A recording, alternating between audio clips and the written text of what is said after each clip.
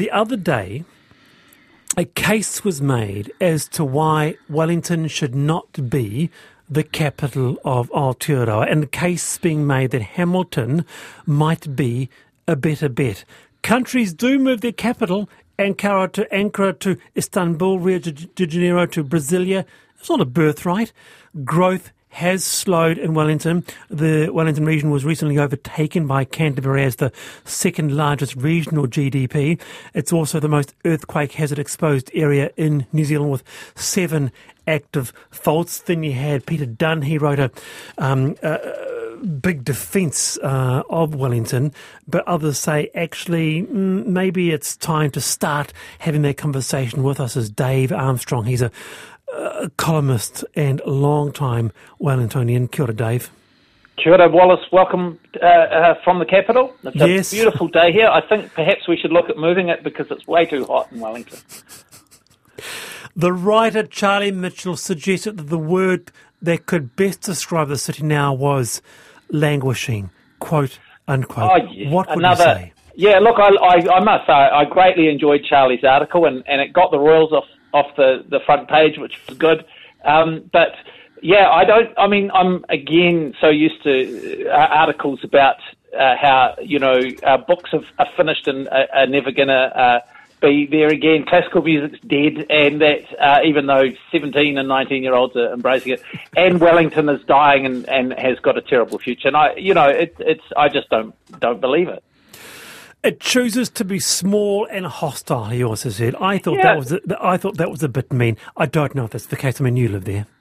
It hasn't grown a lot. Its projections are for massive growth, and that in population. And that's the difficulty of being a Wellingtonian, is you look around and it's not getting that much bigger, but then everyone tells you it's going to get massive. And some of the projections in the past have been a little inaccurate. So there's a bit of truth in that. But is it a hostile place? I wouldn't say that. I think sometimes it can get a little bit sort of in, and we refuse to acknowledge that, for example, Auckland had a really good art scene for a while, that Auckland has great restaurants. So, we can be a little bit insular, but I wouldn't call it hostile. Okay. Now, before we go to Chris, he'll have a view on this, and Ella, Dawn is so strong on this. She's writing a letter to her daily paper.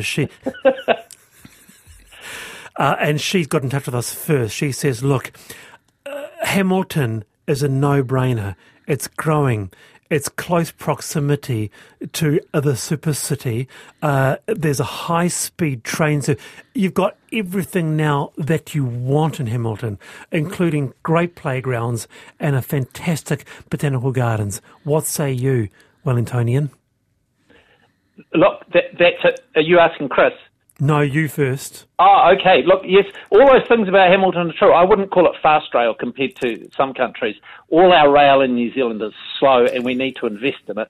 And probably the best place to start investing in rail is a quicker line between Hamilton and Auckland. That's a great idea. However, and it's true that it's doing well economically, but as very well. I'm not sure. I mean, they had to take down the statue of Mr. Hamilton last year because he was such an embarrassment. So there's not that the Duke of Wellington's without blemish, but he did beat Napoleon. So they'd have to rename it Kirikiriroa. That it was sort of started... Which was a positive, isn't it? All right, now you stay there, Dave. Yep. Let's bring in Chris Finlayson. Well, I thought Hamilton was named after the first United States Secretary of the Treasury, so I've learned something this afternoon from Mr. Armstrong. Basically, I'm full of knowledge for you, Chris. Yeah, thank you. Basically, I think the proposal is imbecilic, but through the silliness, there is an important question that does need to be addressed, and it relates to earthquakes, that if we got thumped very badly, what sort of steps would need to be taken to preserve the administrative infrastructure of the country?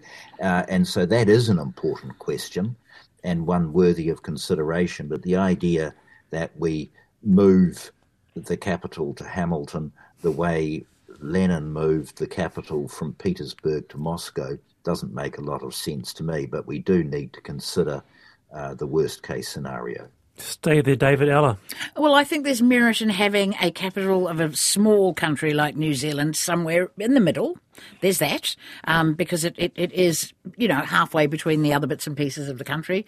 And I've been to a few capitals in my life, and they do tend to have an unusually large number of overpaid, underemployed bureaucrats, and I'm not sure that anywhere else in the country deserves that. I mean, another aspect, I guess, Dave, is, of course, as Chris said, not top of the agenda, but having that conversation, there would be less of the Auckland versus Wellington sentiment. Auckland leaders often say, don't they, including Wayne Brown, we don't want decisions made in Wellington. You might have more seamless policy making if you knew that MPs sat just 90 minutes away from the Hamilton Expressway. Possibly, although Wellington's a good, it's a good beat up if you're not in Wellington. Wellington aren't listening and things like that. The other thing too is that moving the capital is a great excuse to sort of get rid of people. So there could be some benefits in that. My father was actually involved in left wing politics in the 1950s, and he worked for the DSIR, and they wanted to get rid of him. So they couldn't fire him, but they just said, "Look, we're transferring you to Hamilton." And he immediately changed careers and became a school teacher and influenced thousands of children. So if Adrian Orr puts interest rates up, we just say, Adrian, look, we're moving to Hamilton. He'll resign and get a good, cushy job in a bank, and we won't have a depression.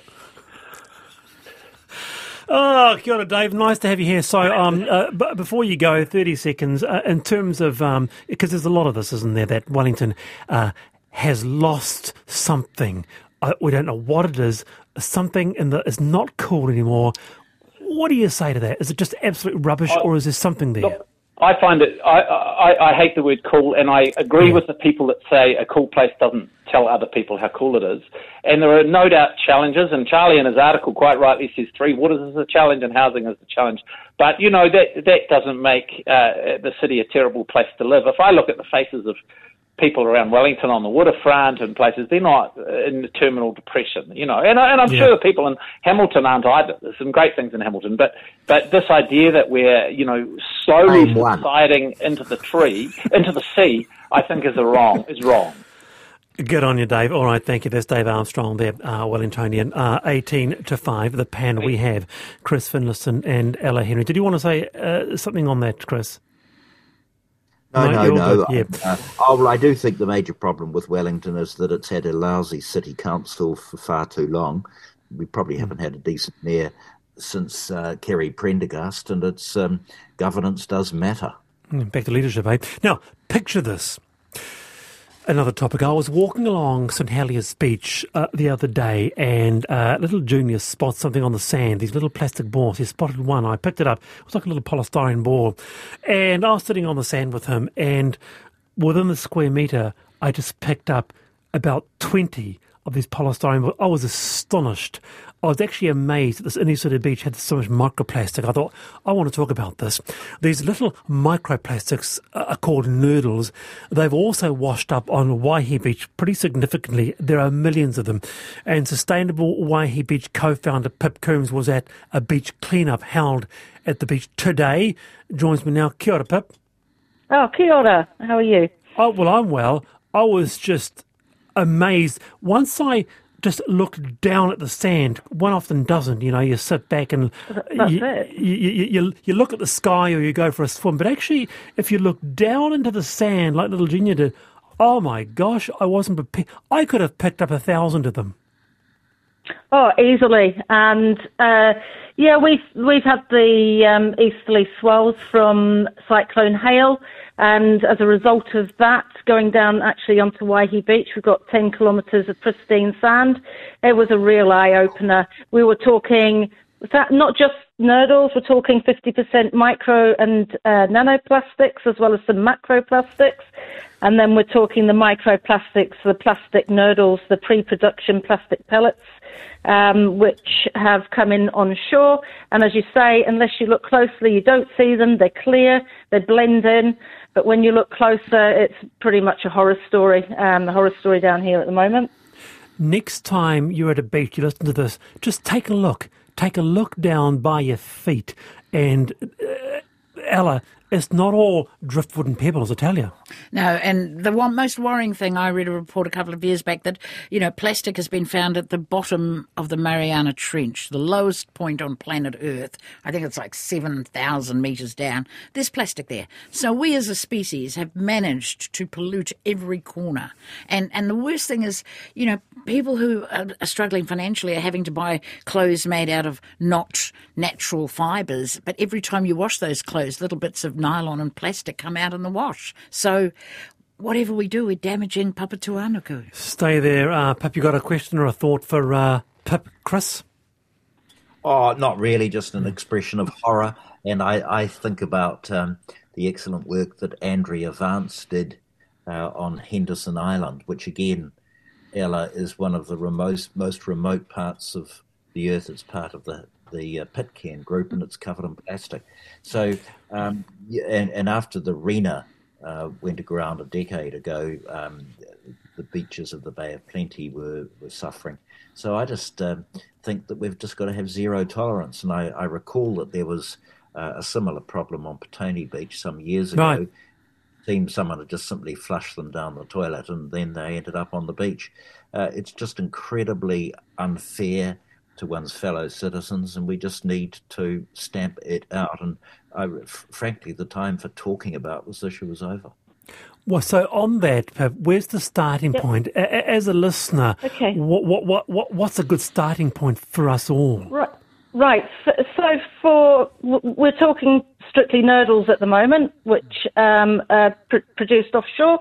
They come in internationally on shipping containers. If you have a look at the Express Pearl in 2021 in Sri Lanka, it wasn't the 350 tons of fuel that would spill over onto the coral reefs and destroy the fishing industry. It was the 87 shipping containers of nurdles that were on board that leached, destroyed the fish families. Over 20,000 families lost their livelihood. The coral reef, the marine life, the shorebirds, the seabirds ingested these. There's a huge impact. As we said, the RENA as well was second largest. This was the largest international disaster. RENA, second largest, $700 million cleanup.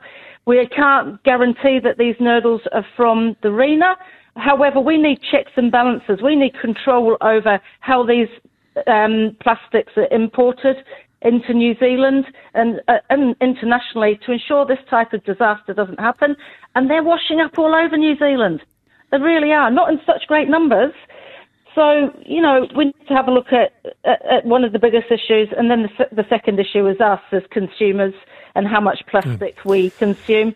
31 kilograms of plastic packaging each year every New Zealander consumes, and we only recycle about 5.5 kilograms. So there's a massive deficit there.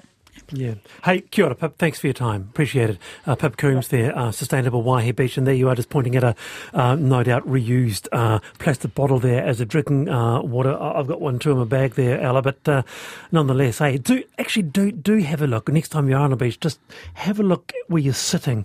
You might be surprised how much of those little polystyrene-like balls you will find.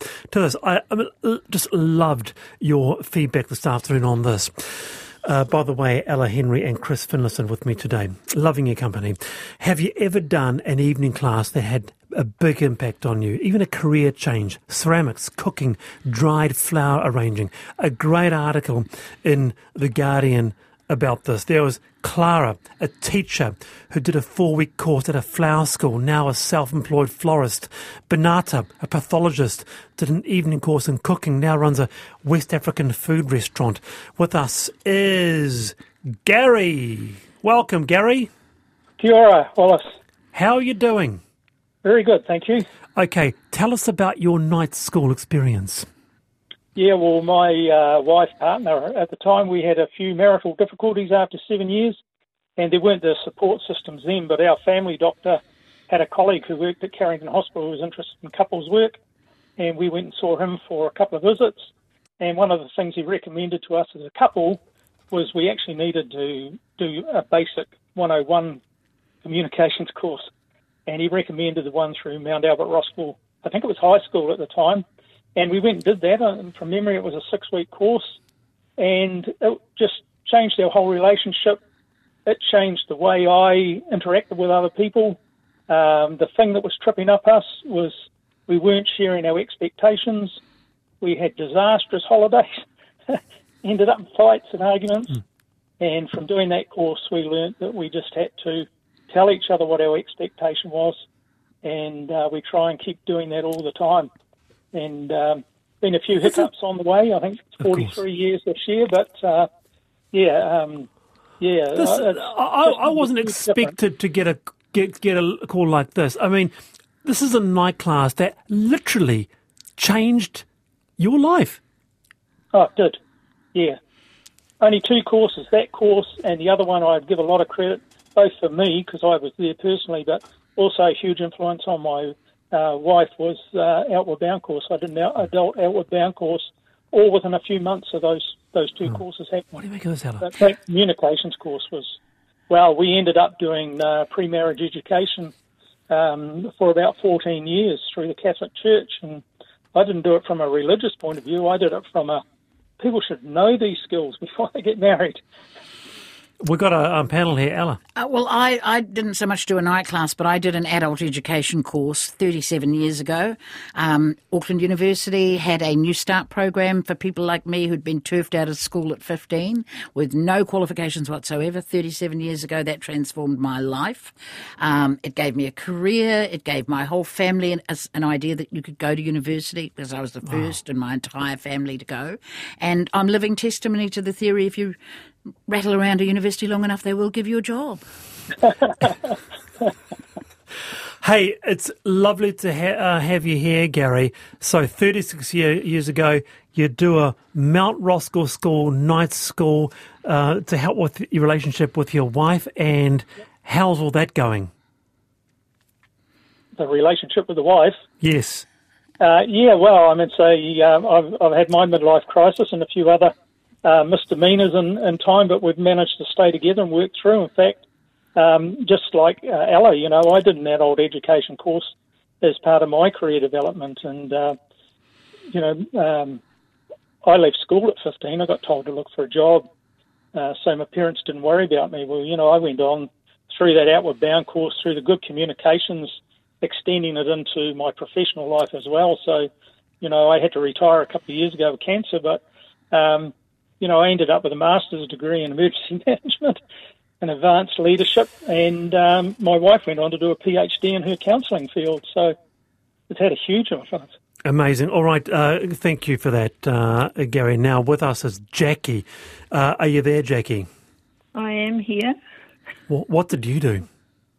I went to the local sign language class at the community education at the high school back in 1995, I think it was. And it just led forth to other things. I went and trained to be an interpreter. In fact, there were 2 interpreters came out of that single night class. And then worked as an interpreter for a while. Then we went and worked as volunteer service abroad and had the privilege of documenting the signs of some deafening Vanuatu people, and something I would never have thought I'd end up doing. And then did my master's thesis on that after a lot of encouragement from various people. And then went and worked where I do now is with people who are deaf-blind. That's extraordinary, Jackie. What and how adult education, where it takes you, huh? Look at you. I'd love to go to a night class now to learn some German, but they don't seem to be really available out here. So, good on you, Jackie. Thanks for your time. Thanks for your time. So that's Gary and Jackie. What about you, Chris? Ever taken a night class? Yes. I recall I had a sabbatical from my law firm in 1990 and I wanted to go to Russia. And I went to night school and studied Russian every Thursday night for 6 months. It's a beautiful language, and once you get past the Cyrillic alphabet and work that out, it frankly wasn't too hard. it's then I took myself off to Russia, and I could recognize words like Dom Knigi, the House of Books, and other such things. And there are a lot of words that come from French following the Napoleonic invasion. So I learned a lot, but I suppose it's not politically correct to say that Russian is a beautiful language. It's just a shame that Putin leads a country with abundant resources, and yet he is a thug. If my memory serves me right, weren't you part of the government that cut funding for adult community education? Wasn't that you?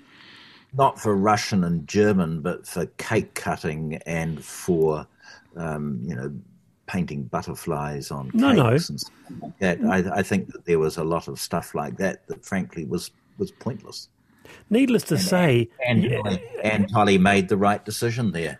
But did you? Because you can hear the passion, whatever it takes. I mean, this communications course at Mount Roskill might, stuff like that. It's important to people, Chris, and you cut it. Well, it's going. The communications course is going, Wallace.